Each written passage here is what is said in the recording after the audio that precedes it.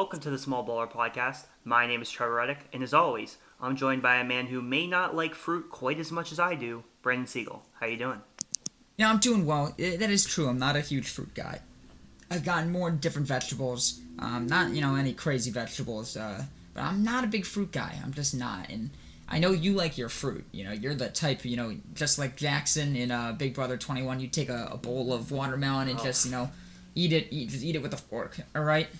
I don't know if I'm that obsessive, but I do like my fruit. I make my smoothies almost every day, so I enjoy it. And of course, we gotta welcome back to the podcast because it's been a couple weeks, I think, if I remember correctly. Of course, the third member of this podcast, Ben O'Brien. Ben, how are you doing today? I'm doing well. I'm happy to be here. Yeah, I've been slacking a little bit. I haven't been on as much as I would like to. Hopefully, all of my fans are pulling through without me because I know without me here, you might have to tolerate a little more Brandon's terrible takes. So I'm happy to be back. Put Brandon in his place. Of course, always side with Trevor. I'm always going to be Team Trevor on this podcast. So I'm always happy to be here. Ben, I see it as there's no teams. We're just a loving trio that comes together and makes a great podcast. I mean, that's fine. You can think of it that way, but that's your opinion. But of course, as always, we have a good episode today. It's a little bit of a lighter sports week. We obviously have big NBA stuff to talk about, and that'll be later in the podcast. But let's start this off, and we actually have a topic we haven't really talked much about before. Simone Biles this past week, last Sunday actually, I believe, claimed her 7th U.S. Gymnastics Championship. Now, here's the thing. When you look at players in history, Tom Brady has, 6 Super Bowls, Trevor, right? Seven. Seven Super Come on, Bowls. Brandon. LeBron has, 3 championships? 4. Come on, Brandon. People short. We got other players that have a lot of championships. Let's think about this. How old is LeBron now? 34? We're at He's 34, 30, I think, for he's LeBron. 36. 36. Tom Brady's 40, Simone Biles has 7 championships. She's 24 years old. She's still super young. I mean, this is one of the most amazing feats I've ever heard of ever. And obviously she's, the GOAT in the gymnastics world. I sadly am not an expert in this world. Obviously I can tell how just absolutely amazing she is. But Trevor, I'll pass it off to you first. Simone Biles, 7 championships. Some of your thoughts on that. Yeah, so her 7 titles are the most by any American woman, and she's only 24 years old. So I think that speaks for itself, number one. And just watching, some of the highlights, I didn't watch this live, but just watching some of the highlights, like her floor routine and some of the other things that she was doing at the gym for the gymnastics team, it's just incredible. And I kind of think about, some of the most incredible athletes that I've watched just in any sport. Mm-hmm. Obviously, LeBron James being one of the first people I think of, obviously Tom Brady. And I think, Simone Biles is right up there. And honestly, if I just think about when I watch, any kind of feat that an athlete accomplishes, Simone Biles truly may be the most impressive of literally maybe any athlete, just as far as wow, I can't believe she is able to do that. As a human being, it just watching some of the things she does, I'm just man, if I even tried to do 1% of what she tried to do, I'd probably sprain an ankle or break a bone, or I don't know. It's just incredibly impressive, and I that's why I really wanted to talk about it today, even though, like you said, you're not that knowledgeable. I'm not either, but I really do kind of like to kind of check in with different sports I don't follow as much, gymnastics being one of them, obviously many other sports, because I'm normally mostly focused on basketball and then obviously football during football season, but, kind of checking in gymnastics every now and then. It's just insane, what she's able to do. So had to point that out today. Yeah, she's such an amazing athlete, and I just think, I know the gymnasts don't go, in terms of age, they don't go quite as long as, a soccer or a baseball where they could, go into their 30s very easily and play, and some even in their 40s. Football is a little bit different. I don't know if 40s is tough unless you're Tom Brady. But it's still amazing. She's 24. We're 23, and she has 7 national titles. It's just crazy to think about. Ben, final thoughts on Simone Biles' amazing feat. Yeah, obviously she's a phenomenal athlete. But you know what, Brandon? This is why she's awesome, and this is why she's the best gymnast ever. She gives us short people, me and you, Brandon, hope, because she's listed at 4'8". She's 4'8", and she's one of the best athletes we've ever seen. So she gives us, below average in terms of height, people some hope that maybe we can do something with our lives, Brandon. Because I know I like to make fun of you for being short mainly because you're one of the few people I know that are shorter than me. So she gives us hope. Gives us short people some hope that maybe we can do something with our lives. That is 100% true. She's such an amazing athlete. I mean, I think we could talk about that specific part for quite a while, but we'll move on for today, and that's all we have for small talk. We'll move to exit small talk with, of course, small talk trivia. And right now, Trevor, what's the scoreboard at the moment? So currently, the scoreboard, it's going to get a little tricky here. Ben currently has 2.5 points. Brandon has 1.5 points.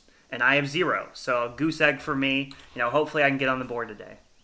So I have the order. I just randomized it. The order today is Trevor's going to ask Ben. Ben, you're asking me, and I'm going to ask Trevor. So Trevor, you are up first with your question for Ben. Awesome. Okay, so as you guys know, I love the website Basketball Reference. I talk about it all the time. And I found this question on Basketball Reference today. I like to look at who has the most games played in NBA history, playoff history, most minutes, stuff like that. So my question today is going to be related to playoff minutes. LeBron James has the most playoff minutes played in NBA history. My question is, who is the player that has the second most minutes played in the NBA playoffs all time? I think I know the answer. Oh, wow. All right, well, Brandon, you might get half a point here because this is a tough question, man. And it's something I never thought about. So obviously you got to think a player that was around for a while and probably on a team that was good for a long time, or at least a team that was regularly in the playoffs and maybe even went far in the playoffs. So LeBron's a good indicator. LeBron is somebody like LeBron that, again, is fairly successful. He's very successful and typically will go far in the playoffs. I guess not this year. That's funny because I don't think I even would have guessed. If you would have asked me who's number 1, I don't think I would have thought of LeBron. Oh, man, this is a tough question. And again, I don't want to tell you what I'm thinking all the way because even though Brandon says he knows it or he might know it, I don't necessarily want to give him any ideas here. I got to be strategic about protecting my lead. So again, I'm just trying to think of players that were on good teams, good franchises, and they had fairly successful careers themselves. So obviously, I'm thinking of some of the greatest players of all time, maybe even like a Michael Jordan, maybe a Magic Johnson. But you know what? I have it down to 2. I have it down to 2 different people I think of. I originally thought, my first thought was this person, but I think I'm going to go a different route. I'm going to guess, man, this is tough. I'm going to go with Kareem. Kareem Abdul-Jabbar is my answer. And again, I have no idea, but he seems like he's at the top of pretty much every statistical category in NBA history. He's near the top, so I feel like Kareem Abdul-Jabbar is not a terrible guess. So I'm going to go with Kareem, final answer. All right, Ben. So that was a very good guess. However, it is wrong. Kareem is actually 3rd. Okay. So I'm cool Brandon with being that close, though. I'm cool with that. Yeah, you were very that was close. Tough. Yeah. Yeah. So now, Brandon, the floor is yours to potentially steal and get a half point. Okay, so I believe it is Derek Fisher because I think he's played in the second most games. Now that I'm saying it, he might not have averaged as many minutes as some other guys. I'm going to stick with my original gut. I think it's Derek Fisher. And I'm almost 100% sure he has the second most games behind LeBron. No, minutes. I know it's minutes. I'm saying I'm fairly certain he has the second most games. And I'm hoping that correlates to minutes. But it might not. I'm going to stick with my prediction, though. I'm saying Derek Fisher.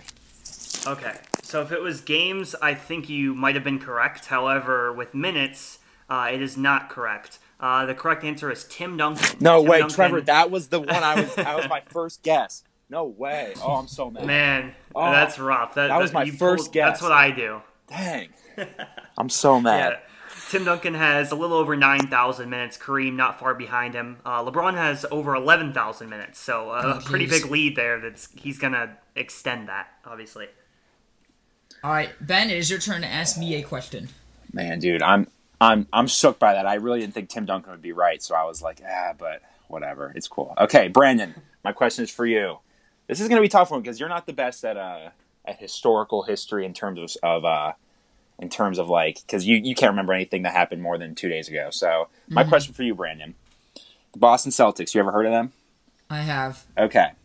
Who is the all-time leading scorer of the Boston Celtics? Simple question. Who has scored the most points as a member of the Boston Celtics? Now, they've had a lot of good players. So you got to think through this. All right, who is the all-time leading scorer for the Boston Celtics? Boston Celtics all-time leading scorer. I mean, I would think it has to be Larry Bird. That would be like my first initial guess. Havlicek would probably be a good guess also. I know. I don't know who it is between them. I mean, mine's gonna be probably a shot in the dark a little bit.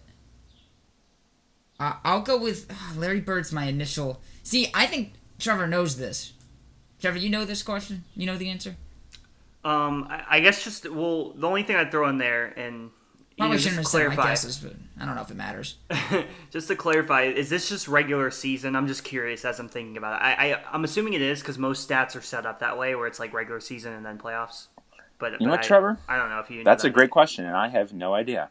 So it's, usually those things are regular season. So I'm that's kind of what I'm gonna interpret it as. But sure, we'll go with that. I have no idea. I guess I'm a terrible host in terms of I don't know the answer to that. So we'll go with that. Sure, right. We'll go with regular season. I'm gonna guess Larry Bird. That's gonna be my final answer. Larry Bird. Brandon, Larry Bird, I'm sorry, is incorrect. It is not Larry Bird. Trevor, you have a chance to steal for half a point. Get on the board here, sitting at a big old goose egg right now. Trevor, do you have a guess for who is the all-time leading scorer for the Boston Celtics? All right, all-time leader for the Boston Celtics. So I have the privilege now, since I'm going second, of listing out all possible options. So Brandon took Larry Bird off the board. That does help me a little bit. He mentioned John Havlicek. That is definitely would have been one of my possible options. He was Celtic great for a while, late 60s, early 70s. Another one could be Paul Pierce. Paul Pierce played almost his whole career with the Celtics, at least 12, 13, 14 years. Didn't average as much as Bird or Havlicek, but still, I think it's like 19, 20 points. Still, would be at least up there. But it's hard to imagine. I don't know if he had more than Havlicek, though. Those are two strong options. Other guys with the Celtics, I'm trying to think. There's a lot of those like older Celtics, but they were such a great team that it's like you can only average so much points if you have 5 really good players on your team, like with like Bill Russell, Sam Jones, Havlicek, Bob Cousy, who was more of a passer. But you just look at all those guys, and it's hard to distinguish which one would have been the all-time leading scorer for the Celtics. So again, Brandon took Larry Bird off the board. To me, when I just think about all-time great Celtics and scoring, I think it's either Havlicek or Paul Pierce. I think those are probably the two best options. And I think Havlicek played 14 seasons and I think they were all with the Celtics. I could be wrong, but I think they were all with the Celtics. And Pierce was similar. He was 12, 13, 14. I'm going to go with my gut here. And I'm going to say that it is John Havlicek.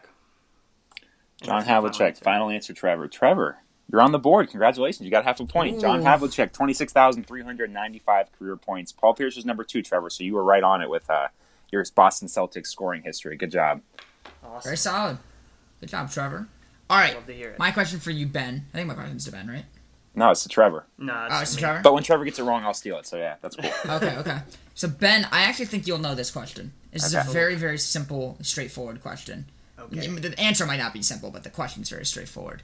Who is the all-time single-season touchdown leader among running backs? All-time... rushing touchdown. Okay. Single-season leader. Yeah. Okay, so most rushing touchdowns in a single season all-time. Yeah. All right. Okay, so see, I can't say the names. There's one person that comes to my mind right away. Now it's tough when you think about like how much this has become such a passing league that almost makes me want to think it's a little older, like a player that played a while ago, but not necessarily. So most rushing touchdowns in a single season. Man, yeah, it is a very straightforward question. There's a lot of possible answers, which makes it tougher because, I could easily throw out 10, 15 names right now, and any one of them wouldn't necessarily surprise me if it was the correct answer. Man, most rushing touchdowns in a single season. There's just one that's very clearly in my head, and I feel like if I didn't guess this person and that was the correct answer, I would be mad at myself for it. While you're thinking, Similar Trevor, to what Ben did with do you know Duncan. the answer? No, I wouldn't say I know the answer. I'm kind of like Trevor. I have a couple guesses, but I definitely would not say I'm positive on any answer. I thought you would know the answer. That's a tough question, Trevor. man. I don't know. I'm thinking. It's a tough question. Most rushing touchdowns in a season. Man, it's... Oh, geez. This is difficult. I don't know, man. There's so many great running backs, and if it was just one of them, it wouldn't surprise me. Okay, I gotta give a guess. Let's go with... Man. I will say the most rushing touchdowns in a single season. I will say that it's Adrian Peterson, and that could be way wrong, but that was the first name that came to my mind, and if it's him and I don't guess him, I'll be mad. So I'll say Adrian Peterson. It's probably wrong. Adrian Peterson is incorrect. He is incorrect. He's tied for 15th, though, one season. He is tied for 15th. Ben, you could possibly get half a point. Yeah, all right. So, again, Adrian Peterson was one I thought of. This is tough. And, again, I'm kind of Trevor. I'm thinking more old school, so I'm thinking maybe Walter Payton, Barry Sanders, Emmitt Smith, people like that. I don't want to spend too long on this because I don't really know, so I'm just going to make an educated guess. My first gut guess or thought when you asked that question was Barry Sanders, so I'm going to go with Barry Sanders. Barry Sanders is also incorrect. I thought one of you would get this. It's LaDainian Tomlinson. Oh, He had that's the a good 28 one. touchdown season Yeah. in 2006. Yeah, that's a good How one. many was it? How many 28. touchdowns? 28. So I actually, Jeez. I have it up on my computer here, but I looked it up on my phone because I guess the list I have is different. Well, it's not different. Like LT was still at the top of this list too. But I think this is total touchdowns for a running back in a season. But I found the correct list, which is rushing touchdowns, and LT is still at the top with 28. 28 touchdowns in 2006. Yeah. Adrian Peterson That's had rough. 18 in 2009. Okay. And Barry Sanders is not on this list. Oof, all right, Brandon. Jeez, just tell me my guess was terrible. All right. Where was Emmitt Smith? Just Emmitt Smith curious. was high. He was. Okay. That was fourth. another one of... I almost said Emmitt Smith too, but okay. And he was fourth, and then he also had another season that he was tied for sixth. He had Gotcha. 24 touchdowns and 21. All right. So is So there you go. that it for trivia? It looks like is that the last question, right? That's it. So All right. what's our scoreboard at the moment? Okay, so I'm the only one that takes points. I'm very slowly chipping away, I guess, the lead. Ben has 2.5 points. Brandon has 1.5 points, and I just have a half point now, which it's not zero. It's better than nothing. Hey, there you go. You're on the board. That's all that matters. But let's get into randomly ranked today, and we have an interesting one. I have no clue who came up with it because I was AFK at that exact moment. Who wants to take credit for this? Ben did. Ben? Yeah, sure. I'll take credit, but I mean, again, it's something me and Trevor discussed. So I don't want to take all the credit here. So today we are doing top 3 Will Ferrell movies. Now I like Will Ferrell; he's a great actor. I think you two like Will Ferrell a little more than I do, for sure. So my top 3, I'll start off because I think mine are a little bit boring. My number 3, I gotta go with Anchorman, the original one. This movie is just absolutely hilarious. It is so funny in so many ways. There's so many quotable lines from it. I had to put it in my top 3. Number 2, I gotta go with Step Brothers, pretty much for the exact same reasons. It's super, super quotable. It is absolutely hilarious. And to me, like, I feel like when you think of one Will Ferrell movie, maybe I'm wrong, but I feel like Step Brothers is the one that just pops into everyone's heads. You guys feel that way?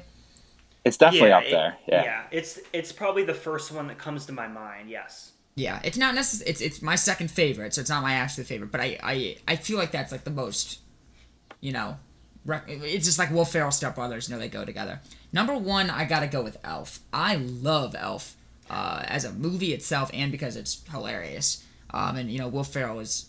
Just collectively, Will Ferrell is so funny. He has so many funny movies that he's in. But Elf took the cake for me, and it's number 1. Who wants to go next? Trevor, you want to go next? Yeah, sure. I can go next. So I just wanted to mention Kicking and Screaming. It's not in my top three, but I'm not sure if Ben's going to put in his top three. Wanted to mention it because it's very good. It probably would have been my number four. Number three, I'm going to go with Elf. And I'm not too surprised that you put it at number one, Brandon. I know how much you love Elf. It's my number three. It's a very good movie. It's one of my favorite Christmas movies. So it's awesome. Number two, I also have Step Brothers like you, Brandon. It's not my number one. However, like I said, it is the first one that comes to your mind. Obviously, it's. I would assume if you took like a poll, and on this list we're looking at Anchorman's number one, but that's kind of strange to me. I feel like if you took a poll, just as like anyone who likes Will Ferrell, I think they'd probably say Step Brothers is their number one, their favorite movie. But it's not mine. My number one is actually Talladega Nights, Ricky Bobby. I just love this movie. It never gets old. It's always funny. And yeah, that's my number one. Just love the movie. So many great moments in it. Before we move on, I have a hot take about Talladega Nights. Ben showed me Talladega Nights in college, and I just didn't like it. Dude, come on, Brandon. Do you remember, Ben? Do you remember us watching it? I vaguely remember me showing it to you, yeah. I just didn't like it that much. That's like one of the only Will Ferrell movies where I was like, this didn't do it for me, Maybe that's a hot take. Tweet at us, at the Small Ballers, that one's a hot take. I want to see if the people think that's a hot take. Ben, you're up, though. Top three Will Ferrell movies. Yeah, this is tough. I mean, he's got so many good ones. He does. And again, he's one of those comedians where, like, he can be funny and still be clean. Like, he doesn't necessarily have to be, like, swearing or anything like that to be funny. And obviously, he can be, but he's just, I think he's somebody he's funny in a kid movie, or he's funny in a movie suited towards adults. So I do think he's versatile in that aspect. My number three, I'll go with Kicking and Screaming. I'm glad you mentioned it, Trevor. I figured I'd just throw it in there because that's when I grew up with. I loved watching it. I was always watching it as a kid, so I had to throw that in there. Number two, I'm gonna go a different route here. I'm gonna go Blades of Glory. I love Blades of Glory. Again, another one I remember growing up. I used to watch that movie constantly. Really funny movie. Got a young Jenna Fisher in that movie. Blades of Glory, great movie. And number one, it's kind of boring, but I got to go with Anchorman. I get it. It was number one on that list we looked at, but it really is, and maybe part of it is because the cast is so good in general. But I had to go Anchorman at number one. It's one of those movies where it's so quotable. There's so many great scenes. I can easily remember the very first time I saw it. I remember where I was when I saw it. Just an awesome movie, and one that if you haven't seen, you got to go see it because it's just a legendary movie. So I think we all had pretty good lists. Ben's was definitely the most versatile, in terms of unpredictability. Yeah. I try to mix it up every once in a while. Oh yeah, of course. Let's get to our main topic today, though, because we got a little bit to talk about here. We got 4 series to talk about. Trevor, I'm going to hand it over to you first, since you are our main basketball expert on the podcast. Nets and Bucks. This series is 2-1. Brooklyn is winning. And to me, it doesn't seem like it's going to go the other way. We had a very low-scoring game. If the Nets don't score a lot, they're obviously not going to win. I don't think Milwaukee's going to keep up with the scoring of Brooklyn. So if Brooklyn has the ability to score 120 plus, the Milwaukee's probably not going to win. But what are your thoughts on this series moving forward and that we've seen this past week? Yeah, so this series has been definitely different than I expected it to be so far. I expected it to be this awesome series, a potential finals before the finals. I was thinking this might be the best series, and I kind of thought the winner of it would be the champion. Now, that last part that I mentioned, I think is still probably going to be true. I think the Brooklyn Nets are the best team in basketball, and I think they have kind of shown that so far in this series. But the reason it's not quite as good is because the Bucks, well, they haven't been even close to as good as they were against the Miami Heat. It's been a totally different Bucks team in this series. They haven't been able to keep up with the scoring, as Brandon mentioned, and there's a couple reasons for that. Number one is that Chris Middleton in the first 2 games did not play well. He obviously kind of improved that in Game 3. He was much better, but he's been pretty inefficient. Chris Middleton in this series only shooting 37%, 32% from the 3-point line, so that obviously hurts you. And then you look at Jrue Holiday, he's only averaging 13 points a game. Now he's doing some things on the defensive end. He's setting other guys up. He's doing some things like that. But you look at some of those things offensively, and they're struggling. And then you add to that Giannis with his free throw shooting, which is something I've talked about multiple times. He's a very bad free throw shooter. In this series, he's only shooting 32% from the free throw line. He's one of the, or I'm gonna talk about another guy who's a very bad free throw shooter here in this next series. But Giannis definitely struggling from the line.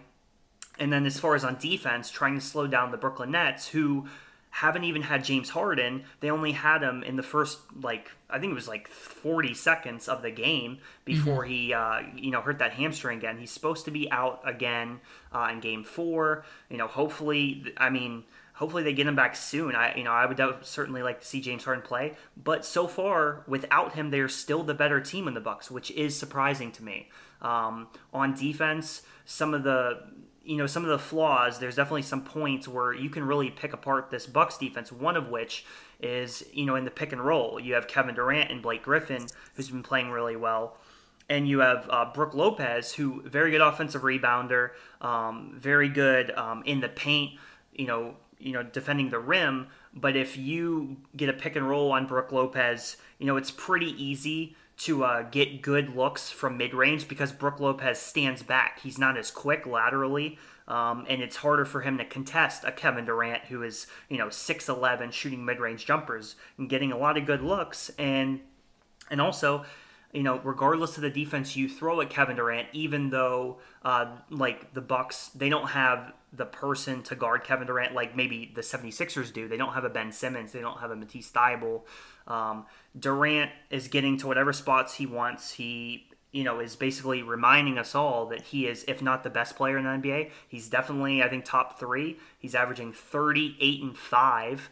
His splits are about 49, 44, and 87 from the free throw line. So Kevin Durant has just been phenomenal. And then, I got to mention Blake Griffin. I talked about him a little bit last week, but he has exceeded expectations, I would say, especially on the defensive end. Blake Griffin, he's kind of fulfilled the role I think that they were looking for as far as, kind of like more of a five-man, even though he's not a typical center. He's doing a really good job because he's switchable on defense. He's diving for loose balls, working very hard, and I predicted Nets in 7, but honestly, I don't see it getting to Game 7 at this point with how good the Nets have been. And they almost won that Game 3, which if they would have won the Game 3, then we're looking at a sweep. So I think the Nets probably are going to win Game 4, and I think they most likely will close out in Game 5. So it's kind of unfortunate that the series hasn't lived up to our expectations. Definitely hasn't lived up to mine. But it's definitely interesting watching this Brooklyn Nets team, how good they have been on offense, kind of resembling some of the other great offenses we've had. Obviously, the Warriors and the offense they've had, the ball movement, the shooting. And then even with Steve Nash as the coach, you look back to some of those Suns teams where they're running up and down the court and really good offensive teams. So it's been really interesting to kind of watch what the Brooklyn Nets have done. Yeah, no, I agree. This doesn't seem like a very even series. It definitely seems that the Nets are the better team. Ben, final little prediction before we move on from this series. Yeah, I mean, after the first 2 games, my guess would have been Nets in 4. I didn't see a scenario where the Bucks were winning after those first 2 games. But, again, the James Harden thing has definitely added at least a little bit of a factor into the series.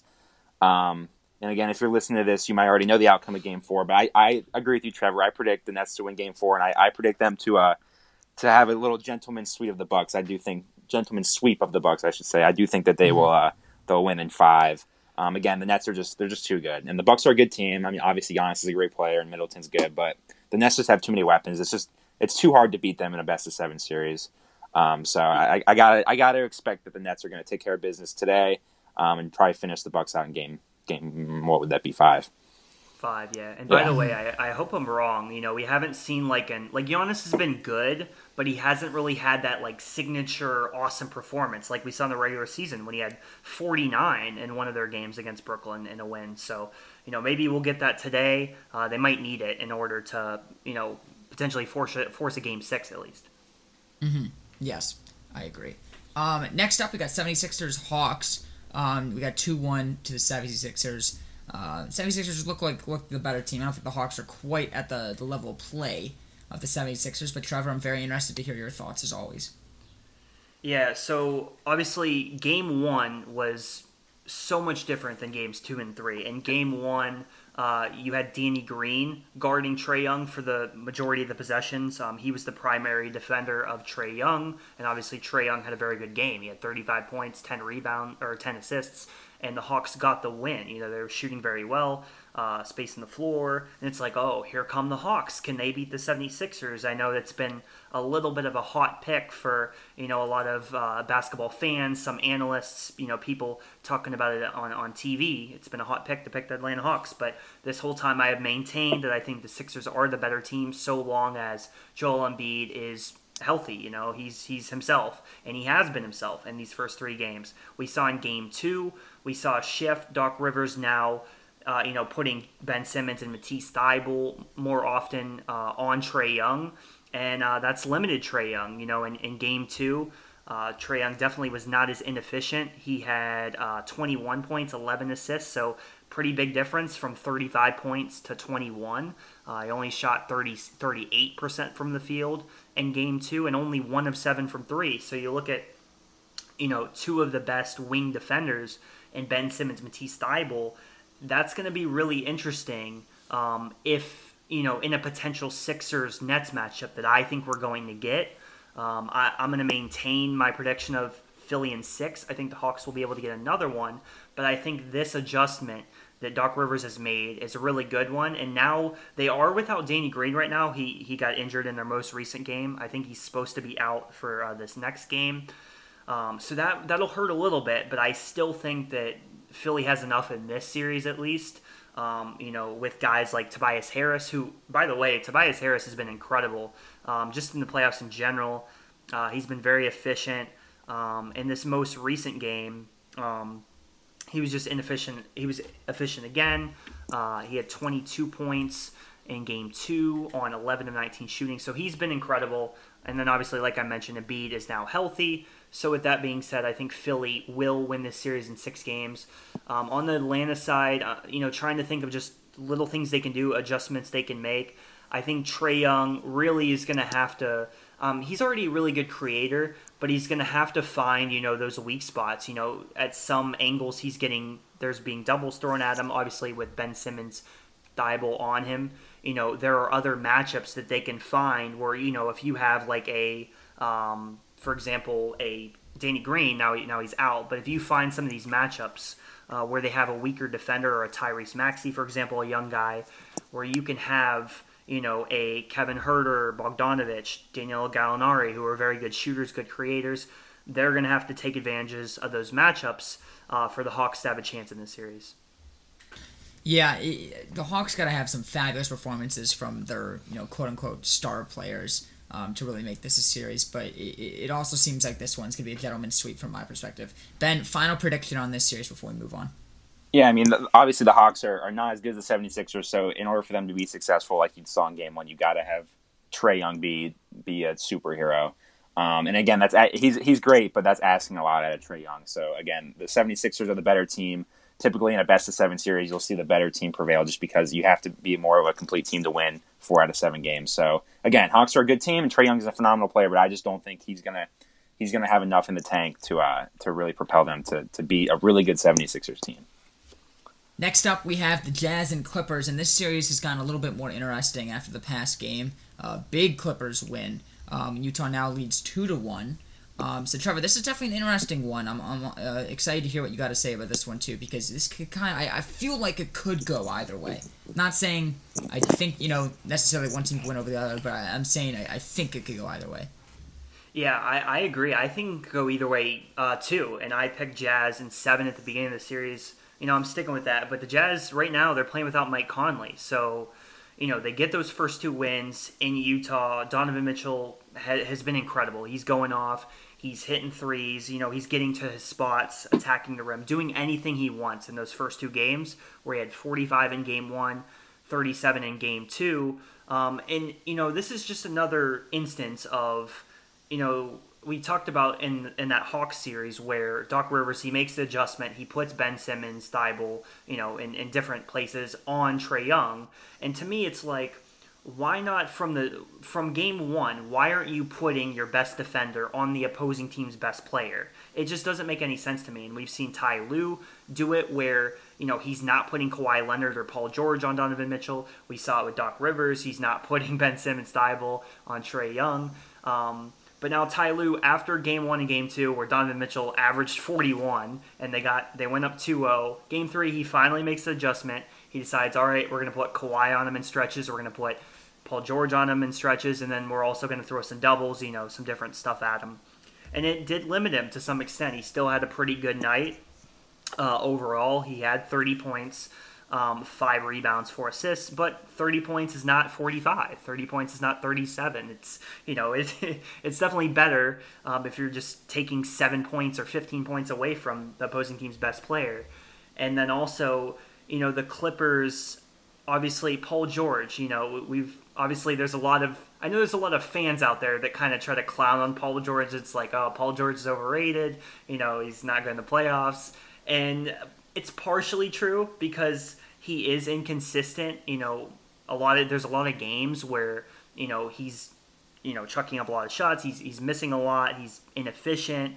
And it's just like, Paul George, you're 2 years ago, you were third place in MVP voting. You were playing really well with the Oklahoma City Thunder. You were so good with the Pacers when you were going toe-to-toe with LeBron as the best player on that team in the conference finals. And now you're a no-show in certain games. So Paul George finally had a great performance in Game 3. Obviously, you see the result of that. The Clippers win by 26 points. So I don't know. If Paul George can give you performances like this consistently, the Clippers are going to win this series, and they have a shot to, go toe-to-toe with the Nets in the finals, but you can't always count on that. And then obviously Kawhi, he was very good as well. He's been so good this whole playoffs. And they've gotten production from guys like Reggie Jackson, Nick Batum. So, with the Clippers, obviously, it's kind of just like, are they hitting, threes? Like they shot 53% in this latest game. If they're shooting really well from three, they'll win. If they're not, if they're inefficient, if Kawhi's not getting any help, then they're probably going to lose. So it's definitely, it changes from game to game. But nevertheless, I still think the Jazz are going to win, but they really need Mike Conley. They need another creator. Jordan Clarkson isn't quite that guy. He's kind of... He was really good in the regular season, but I don't necessarily think Clarkson is like the most reliable playoff option. I think he was 5-16 yesterday. So, yeah, it's definitely the best series in this second round. Yeah, this one's going to be interesting. I agree with you. I think it's going to go to 7. I think we'll get the Jazz as the winner. But it could go either way. I really do think that. Ben, final prediction before we go to the last series and wrap up the pod for today. Yeah, no, I agree with you, Trevor. I do think it's probably the best series. And it's funny, the Clippers are, like, you just don't know what you're going to get out of the Clippers. Because, the last time I was on this podcast a couple weeks ago, we were talking about how they might be done. They were down 2-0 to the Mavs. Obviously, they came back and won that series. Down 2-0 to the Jazz. They come back, they win Game 3.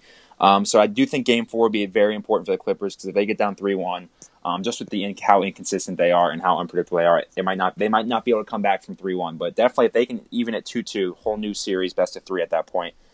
So it is an intriguing series, and again, the Clippers, you just never really know what you're going to get with them. Sometimes they look like a top 5 team in the NBA, and sometimes they look like they shouldn't even be in the playoffs. So definitely intriguing in that aspect, really not knowing what the heck is going to happen in the coming couple in the future couple games here in the series. Mm-hmm. So Trevor, final series, we got the Suns Nuggets. This one's looking the most kind of one-sided, I guess we could say. So what are some of your thoughts on this series? Do we see it end today? What do you think?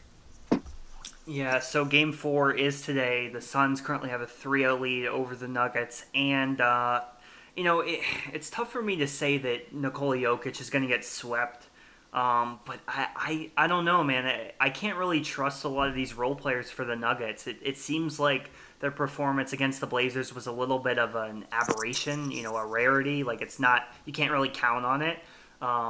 So if I'm going to pick, I would probably say that the Suns will win and they will complete the sweep. And, it's just unfortunate. It really would have been awesome to see if Jamal Murray was here. I know we talked about that a little bit before. Just not having Jamal Murray really hurts you when you don't necessarily have a lot of other great scorers in your backcourt. I mean, you're relying on guys like Austin Rivers, Monte Morris, Campazzo. It's just not it's not what you want to be relying on. And then on the other end, Phoenix, Chris Paul he looks like himself. He's 100% healthy, seemingly, which if you would have told me that, then I might have predicted, a Suns win in 5, maybe not a sweep, but maybe in 5. I was thinking more 6, but now looking at it with Chris Paul fully healthy, Chris Paul, he's averaging 22 points and 11 assists and 6 rebounds. These are the types of numbers he was putting up, like, in his early days, like, with, with New Orleans Hornets, in those late 2000s, like 2008, 2009, and then even with the Clippers. Usually, even like you look at like last year before, he wasn't even putting up these types of numbers like in the past year or two. So Chris Paul's been incredible, and then just overall, they have so many different scoring options, so many different options as far as playmaking goes. Obviously Booker, we've talked about him. He's been awesome. He's been really good again. And then DeAndre Ayton doing his job. It's kind of like Ayton's he's like a modern day 5 as far as he's not like the dominant force, and he never will be like a Joel Embiid, but he's a very great option as far as rim running, defending the post, getting rebounds. And then you look at other guys like Mikal Bridges, great 3-and-D, just doing a lot of good things. And then Jay Crowder, who's been a really great energy guy, great role player for so many years as well. And then I could go on. Cameron Payne, Saric. They have so many options, so much depth, sort of like the Jazz. And that's why I'm really hoping for a Jazz-Suns series, because I think that would be awesome. But Clippers-Suns would be good too, so we'll see. But yeah, I think the Suns probably close it out tonight. I don't think we'll have much longer in this series. It would be so interesting if we had Jamal Murray. It would.